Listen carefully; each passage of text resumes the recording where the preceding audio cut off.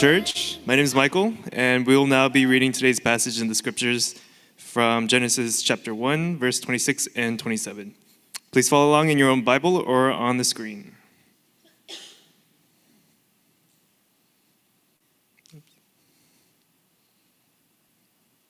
Then God said, "Let us make man in our own image, after our likeness, and let them have dominion over the fish of the sea, and over the birds of the heavens, and over the livestock, and over all the earth, and every creeping thing that creeps on this earth."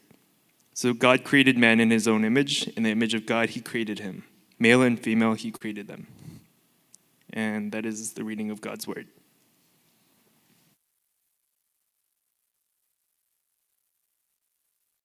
Good morning, True North. Welcome to our service. My name is Eugene. I'm a member of the pastoral staff here. I have the privilege of giving today's message. So just to reiterate, this will be our last Sunday at Gunn. We've been looking for a venue for a very long time. It was getting down to the wire, but luckily last Friday we, through God's grace, was able to get that. So just letting you know, more information will come for that. A couple of things. I'm getting over a non-COVID illness, so you're safe, but I might sound a little sick, so I apologize. But also, we are beginning a new mini-series in the month of February entitled Imago Dei, which in Latin means in his image, or oftentimes in the image of God. And what I wanted to do with this month that I have to preach is to focus on what does it mean for us as human beings, all of us here, whether you believe in God or not, what does it mean that we are made in the image of God? It's an important topic that often, I think, for much of the church is never talked about. We talk a lot about Jesus' love and forgiveness, which is very important. We talk about God's attributes of his sovereignty, which is really important. But if you're like me, that idea of being made in the image is more of a church metaphor than a realistic example that you're living in. And what I hope to do is to flesh out the richness of that truth that can give us life for today. And, the whole idea of being made in the image of God ultimately comes down to your identity. And even before discussing what it means to be made in the image of God, the question I would ask you is this: how do you define who you are? What determines your identity? Right? It's a loaded question, maybe too meta for a lot of us, but it's an important question. Because if you look at Scripture, it's God's greatest aid for you and Satan's greatest weapon against you.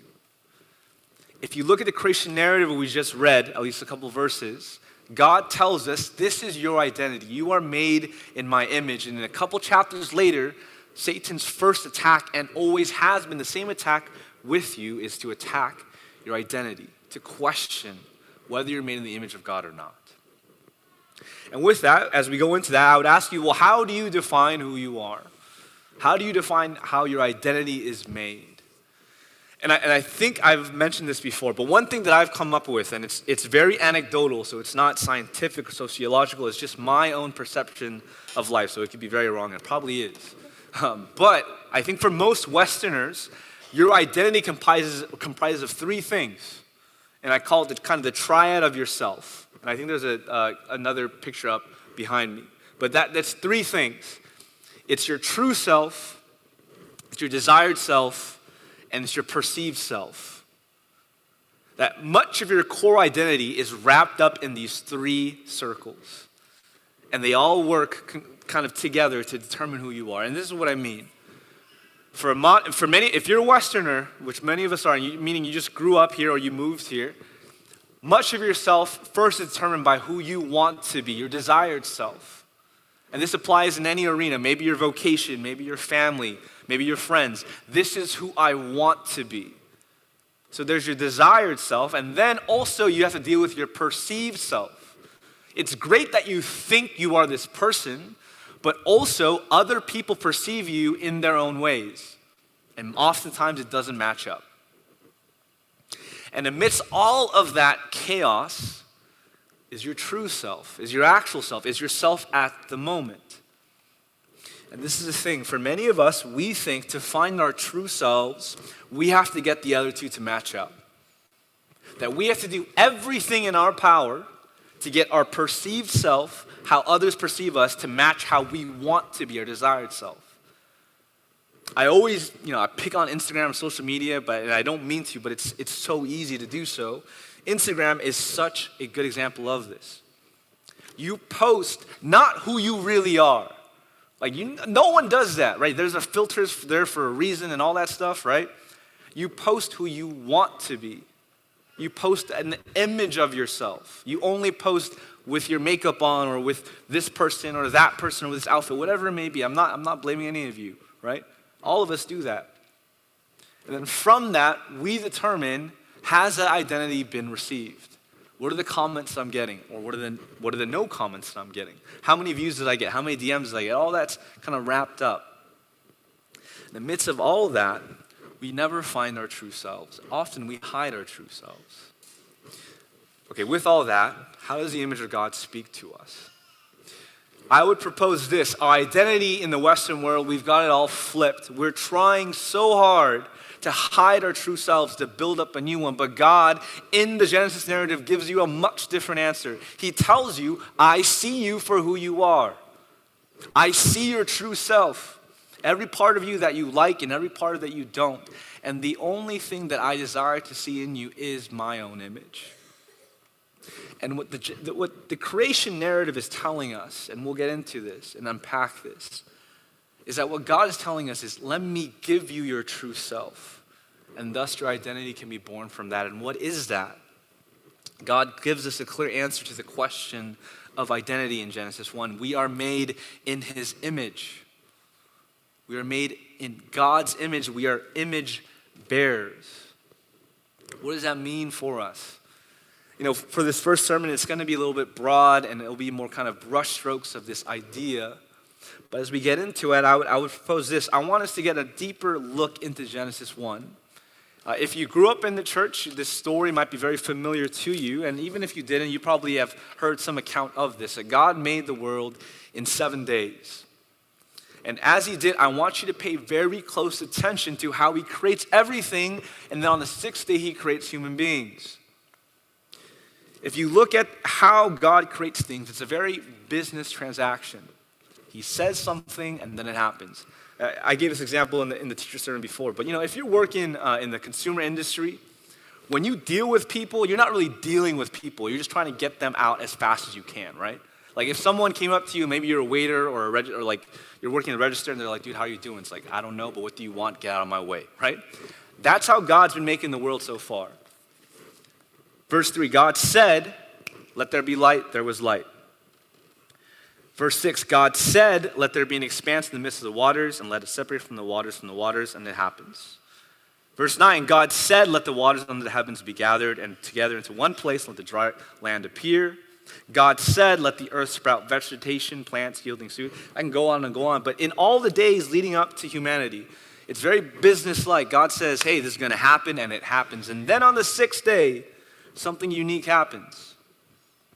Verse 26, then God said, and it's remarkable. It's not human beings were made. He takes some time to ponder. Let us make man in our image and after our likeness. Skipping down to verse 27, so God created man in his own image. In the image of God, he created him. You have to note that subtle change in what's happening. If you look back in Hebrew text, there was no punctuation mark. You couldn't bold, you couldn't italics, you couldn't add an emoji, you can't do any of that. So what the authors did, if you're texting your friend like something, you might, if you want to emphasize it, you'll put it in all caps. You'll add an emoji, you'll add a GIF or whatever it is, right? How did the Hebrew authors do that? Well, what they did is they wanted to repeat what was worthy of importance. And if you look at the creation of human beings, what do you notice? There's an attribute of us that's repeated 3 times. We are made in his image and his likeness. In the image, so God created man in his own image. In the image of God, he created them.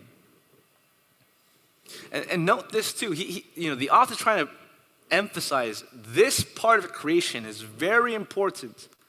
It's very important. And also note this. God does not need to deliberate. He doesn't have to think about, how do I need to make this? He's God. The beauty of God is whatever he says happens. And yet, God takes time to pause and deliberate. Why? Not because he's confused, but he wants to make sure that whatever he's creating knows this is how important you are to me compared to everything else. And that importance is we are made in his image. Now, what does that mean for us? Well, first, there's two important things we got to take away from that before we get deeper into this idea of being made in the image of God. That if we are made in his image, that all of us, every human being in this room and in this world, carry two things: dignity and purpose. Dignity and purpose. You got to realize, in the ancient Near East, in this time when Genesis was written, every type of creation story was wild. It was nuts. Most of it was the world was created out of violence and bloodshed. It was God just duking it out like a UFC fight, and somehow the world was made. And in all of these creation narratives, outside of the Jewish narrative, people were an afterthought. We were made as slaves. We were made as servants. There was no value to us as human beings.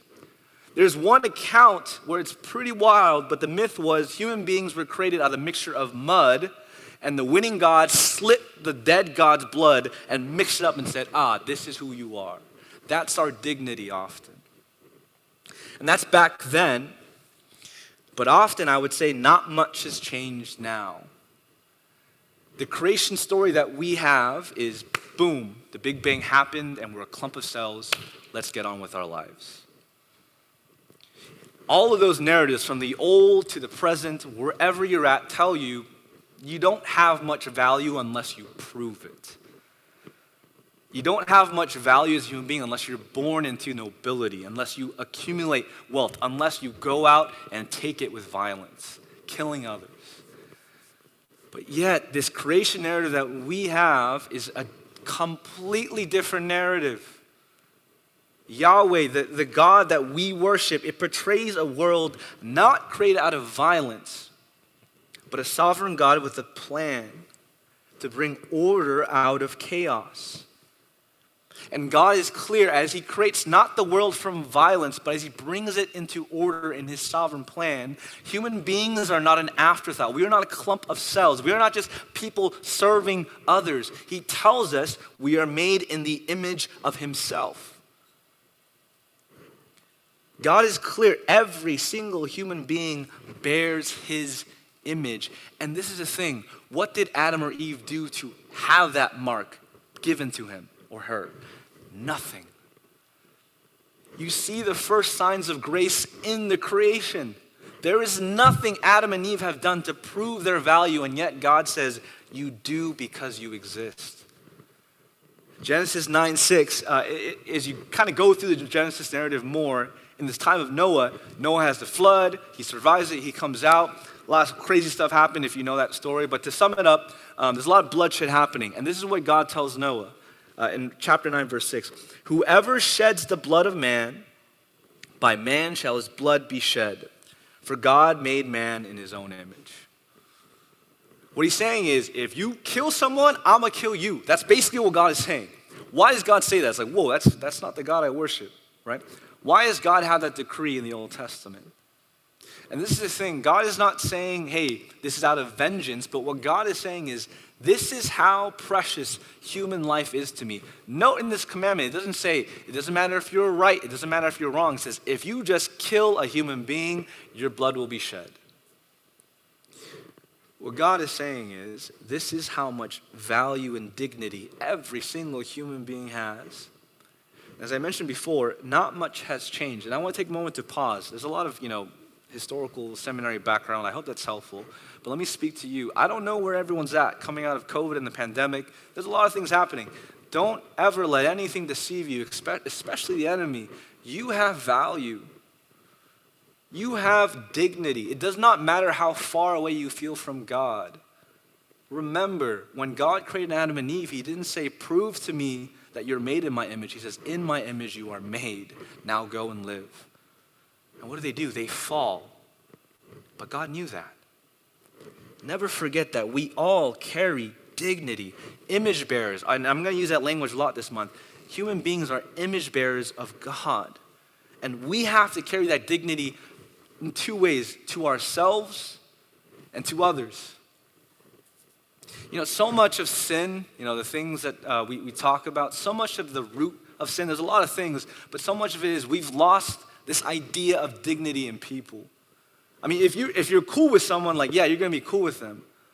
But if the minute someone irks you, I talk about this a lot. The minute someone cuts you, man, people have been cutting me off a lot these days. Maybe that's more my driving. But anyways, the minute someone cuts you off, that human being is no longer a human being in my eyes.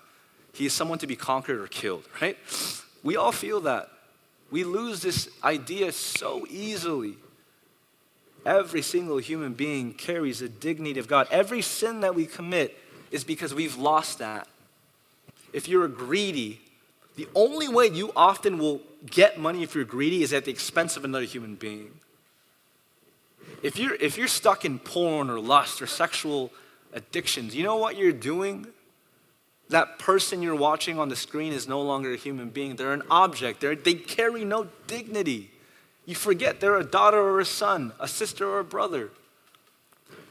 Even addictions and self-harm, those mistakes are caused because you forget your own dignity. Never forget this. If we're made in the image of God, Imago Dei, if we carry that, all of us, even those we don't like, maybe you can't even bear yourself at this moment. You carry value. And God assures you that. And not only are we created with dignity, but also we are created with purpose. The term, the image of God in the Hebrew at the time, it was often reserved for royalty by the ancient Near East. Like, basically, if you watch Prince of Egypt, the old OG version, the DreamWorks version, if you remember the Pharaoh, right? The whole thing was kind of, he's chosen by Ra. He is chosen by the Egyptian gods. He is made in the image of God. So often when you saw that term, the image of God, what that meant is, it's the royalty because they represent the gods or goddesses of the time. And it's only for select few people, right? For everyone else, you're created to serve those. That's your purpose. If you're living in this time, your purpose is tied with your bloodline. Who was your father? Well, that's who you are. Who is your husband? Well, that's who you are. It's a broken system, but yet, what does God tell us in his kingdom? He doesn't say, only these people are, no. We are all created in the image of God. What does that mean? We all are royalty in Yahweh's kingdom. We carry that weight with us. We are called, our purpose is this. We're called to be God's representatives on earth, continuing his work of bringing order out of chaos. That is our purpose. And often, if you hear that, you're like, that's cool. Like, my purpose of getting stocks or wealth or whatever, or real estate, that sounds better. But the problem is this. So much of living in a secular world, there's a great paradox that we face. Because this is the thing. If you live in this world that often tells you, hey, the creation story that we have, the Big Bang, it happens. You're just a clump of cells. You're just floating through space on a rock. That's your purpose. So what does that mean? Your purpose is determined by you. You got to make it. You got to find it, right? That's the huge craze, like self-help and therapy. And I think mental health is extremely important. But you have to understand there is a weight to making your own purpose, a burden that you cannot carry. Tim Keller, he came out, he's a pastor, me and Jay quote him like literally every sermon. But he came out with an article this morning, and he had something that I had to add because I think it captured the burden of this paradox. He writes this: the modern self is exceptionally fragile. While having the freedom to define and validate oneself is superficially liberating, it is also exhausting. You and you alone must create and sustain your identity. This has contributed to unprecedented levels of depression and anxiety and never satisfied longings for affirmation. Man, you feel that. Like, especially here in the Silicon Valley. What did Silicon Valley tell you? What was the creation myth that Silicon Valley told you? Potential is unlimited. We can scale forever. We know that that's not true. We know that. I mean, some of you might be facing layoffs or the potential of that, and that burden is heavy. And I know it is because that's your purpose. What God is trying to tell us when he tells us we're made in the image of God is, I'm giving you a purpose.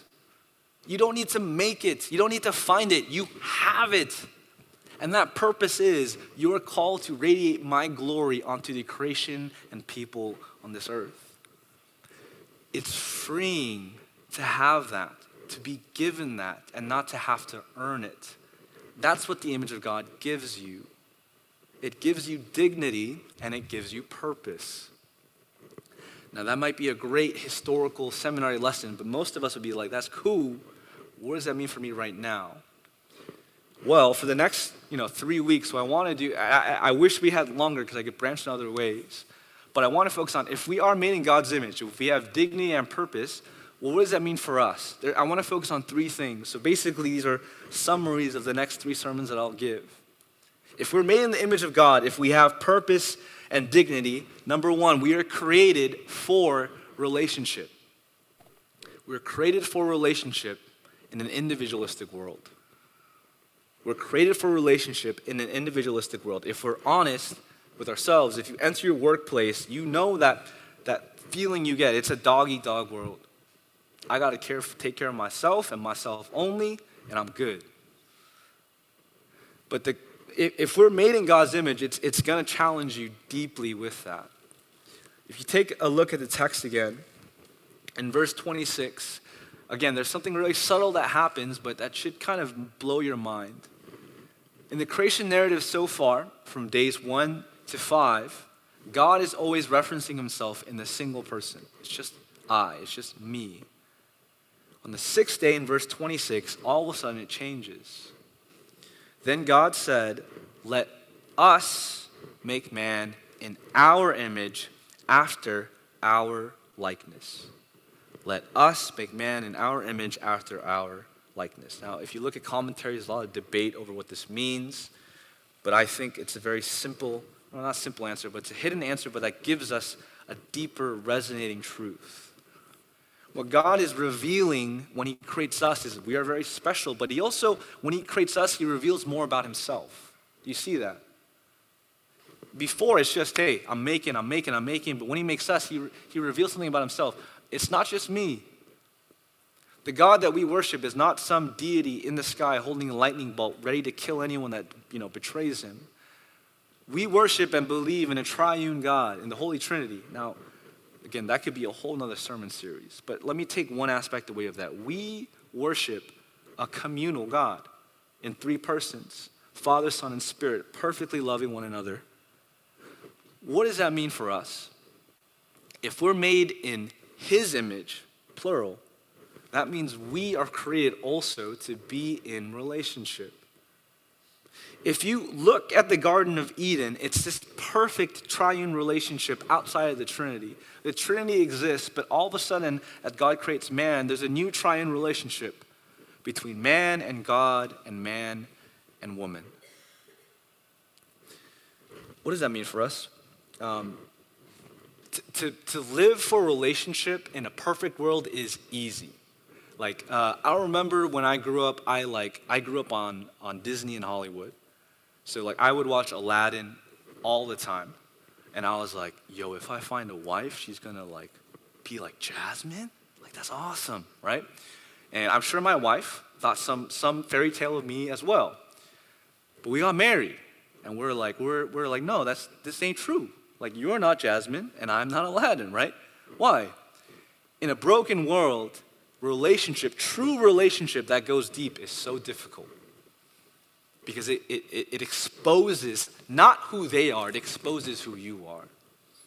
It exposes your brokenness, exposes your filth, exposes your quick temper, whatever it may be. But God is saying, look, even in a broken world, we have to strive for deep relationship. Because to be human is to be seen. Again, let me take this metaphor even deeper. To me, it's always been interesting that when God says, I'm going to make man, he says, I'm going to make him in the image of myself. Now, when you look at the text and the vocabulary, he could have used different words that conveyed the same meaning. He could have said, oh, I'm going to make you like myself, and he does say that. He could say, I'm going to make you like a son or daughter, but he says, in the image of me. And it always struck me, because this is the thing. What makes an image an image? What makes a painting a painting? Right? I don't know how many of you have seen the Mona Lisa in the Louvre. I've seen it once. Now imagine you're living maybe in the early 1900s, no cell phones, right? And I come back from France on a trip, and I'm like, yo, I saw the craziest painting. And you're like, oh, well, describe it to me. Well, it's like this girl, and she's just like kind of looking like this, right? Have you seen that painting? How can you know that painting exists? I can describe it to you. I can even try and draw it out for you horribly. But deep down inside, you're going to be like, no. I don't know that painting exists until I see it. What I'm getting at is an image only exists when it's seen by others. Do you get where I'm going? What that means for us to be completely and truly human, that means we have to be seen by others and God. That's why we're called to be made in the image of God. And that is the most difficult thing to do because we want to show people parts of ourselves. But the beauty of the Garden of Eden was they were naked. And physically it's like, whoa, that's crazy. But also that shows a deeper metaphorical truth. They had nothing to hide. Absolutely nothing to hide. And so much of our call to go back to that image is to recreate that vulnerability with people around us. And the key to that is unlocking, well, what does it mean to be in a relationship if we're made in the image of God? It's to be seen by others. And this is the thing. It's seen perfectly by God. And this is the thing. I'm not saying to be seen by everyone. I'm going to talk about this next week. You set boundaries. Because if you look at Jesus, he is the perfect image of God. And he's like, I have boundaries. I have 12 friends. The rest of you, like, I kind of know you. But that's my boundary, right? Some of us, you have no relationship. Some of you are in too many relationships, right? So it's like, if we're made in the image of God, in an individualistic world, how do we bear his image in relationship? What does that look like? We'll get into that.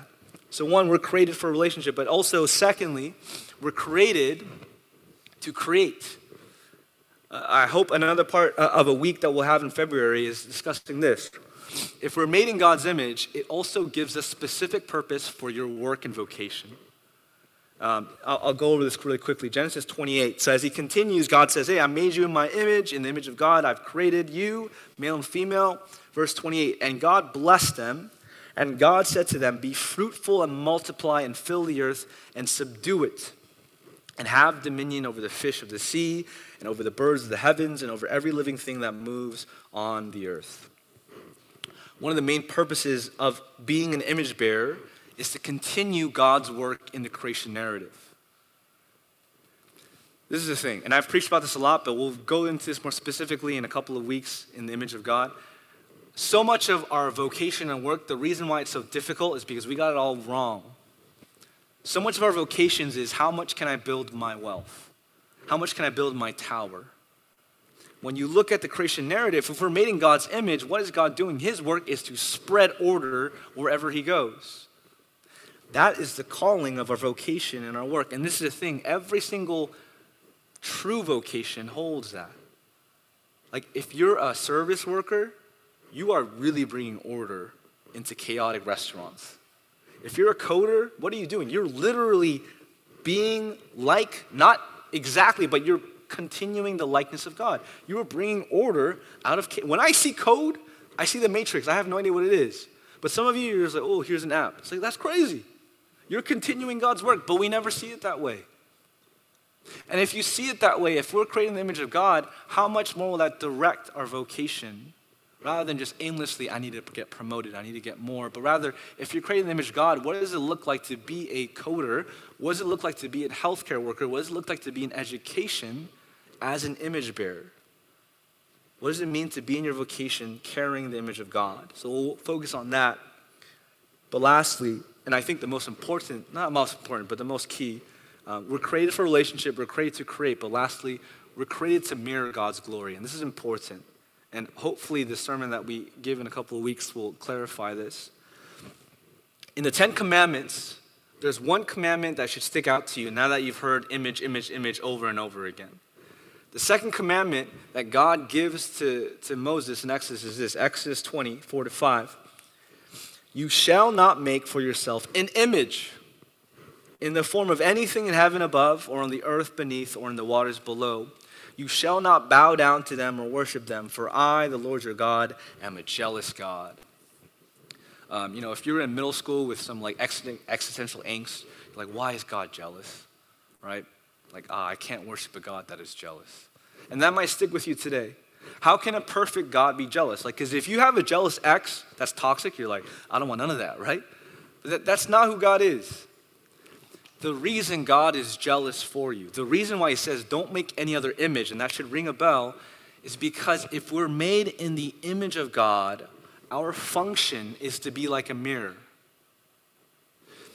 If you think about a mirror in itself cannot produce light.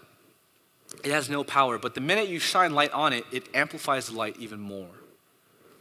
That is what our purpose is. That's what our calling is, to be made in the image of God. But this is the thing.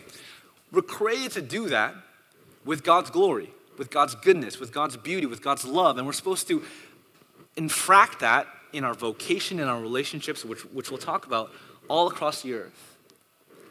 But the problem is, if we're created to do that in a broken world, as we reflect God's glory, the minute that we set a new image in our hearts, a new idol, no longer do we reflect God's glory, we reflect the broken glory of that idol. It's funny because if you've been to church, you've heard the word idolatry used a lot. I remember my wife, she's helping with education here at our church. And for our youth kids, they had a discussion on idolatry. And those kids were like, we don't worship, statues. Like, what are we doing? The reason why we still have idols is because back then, they would create an image of a false god and worship them.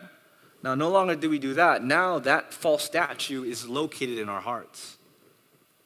And this is the thing. Whenever you worship anything other than God, you're always reflecting something back. Do you get where I'm going? The problem with idolatry, if we're created in the image of God, is you become what you worship. You become what you set your eyes upon. And what we want to do is realize if we're made in the image of God, we have to refocus our eyes on the image of God and realize the dangers of the idolatries of our time. So we'll go into that too. So I know that's a lot, it's a broad overview, but hopefully that gives you a small preview of what's coming up. But let me end very quickly with this. With that all being said, why is it that you're like, okay, that's cool, I'm made in the image of God. I don't feel it. Like if you're like me, like I wish that was true. Like that sounds beautiful, that sounds great, but I don't feel that. I don't feel like I'm made in the image of God. I don't feel like, this person I don't like is made in the image of God. Why is that? Right? Well, because we live in a broken world. Because the minute that Eve was tempted by the serpent and Adam and Eve fell, they believed the lie that they could become greater than the image of God. That image was tarnished. And now we only get glimpses of God's image, and much more of it is just sinful glory kind of surrounding the earth. So how is it then that we can return to Eden? How can we become image bearers again of God and create things for this world and not destroy? Well, ultimately, what Genesis was ultimately pointing to is that the true image of God given to us is in Christ. Apostle Paul writes in Colossians 1:15, He, meaning Jesus, is the image of the invisible God, the firstborn of all creation. Again, with all this image language, that should ring a bell. Like, whoa, why is Paul describing Jesus as the image of God? Because we messed it up. We messed it up badly. Paul continues in 2 Corinthians chapter 3, verse 15, and I think I preached on this a couple weeks ago. But Paul writes this, and we all, with unveiled face, beholding the glory of the Lord, are being transformed into the same image from one degree of glory to another. For this comes from the Lord who is the Spirit. What is Paul saying? If you feel that, like, man, that sounds great. I would love to live in a world where everyone's made in the image of God, but it's not true. The way that you can make it true is by looking intensely to Jesus. I'll be honest, for a lot of us, even including myself, Jesus, especially if you've been in the church for a while, Jesus is more of an idea than a person. Right? Jesus is something you go to when things aren't going well. It's like, yo, Jesus, like, man, I got an interview, I'm coming to you, right? Jesus, my kids are driving me crazy, I'm coming to you. And this is the thing, Jesus is there for all of that. But we need to see Jesus in his holistic life, because when you look at the Gospels, and when you look at what he's done, look at what he did and what he went through. He was trampled, even though he carried the true image of God. He was perfect in how he carried himself, but he was trampled by the people, by image bearers around him. And what does he do? He does not turn back in vengeance. He does not turn his face away. But he says, no, I'm going to still, even though I'm trampled, I'm going to radiate the true image of God to my people. That God is forgiveness, God is grace, and God is love, and he goes to the cross. When you look at that, not as an idea, but as a person, especially when you read the Gospels, you will find the image of God becoming much more true in your life. We all know this. Whatever you look at, you become. You know, my kids, I'm realizing, especially my son, like anything he looks at that I do, he's gonna do, right? I love TikTok. Like, you know, I got my own issues, right? But I love TikTok. And I remember I was on TikTok and my wife wasn't there. And I was watching a video. And I didn't realize he was right next to me. And I was watching the video and then it was just a guy and he just blurts out a cuss word. I was like, oh, shoot. Like, oh, Eli didn't hear that.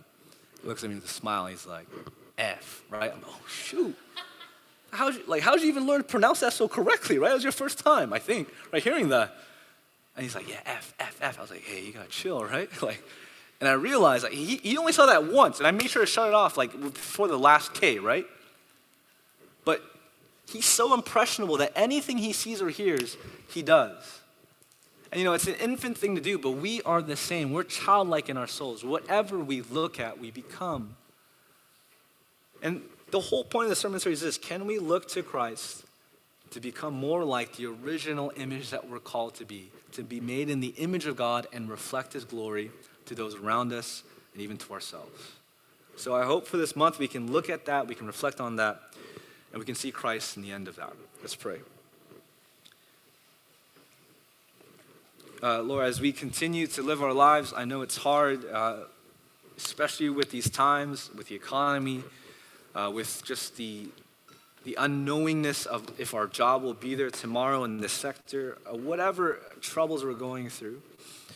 But as we do, and as we don't diminish those weights and those burdens, allow us to reflect on what you've told us, even just from the beginning, that we have value, that we have dignity, that we have purpose, and that we have to do nothing to gain it. That even before we were made, you told us, I'm making you in my image. So allow that truth to resonate, allow us to reflect on that, allow us to see that in Christ, to give us the strength to reflect your glory to the ends of this earth. We thank you. In Christ's name we pray. Amen.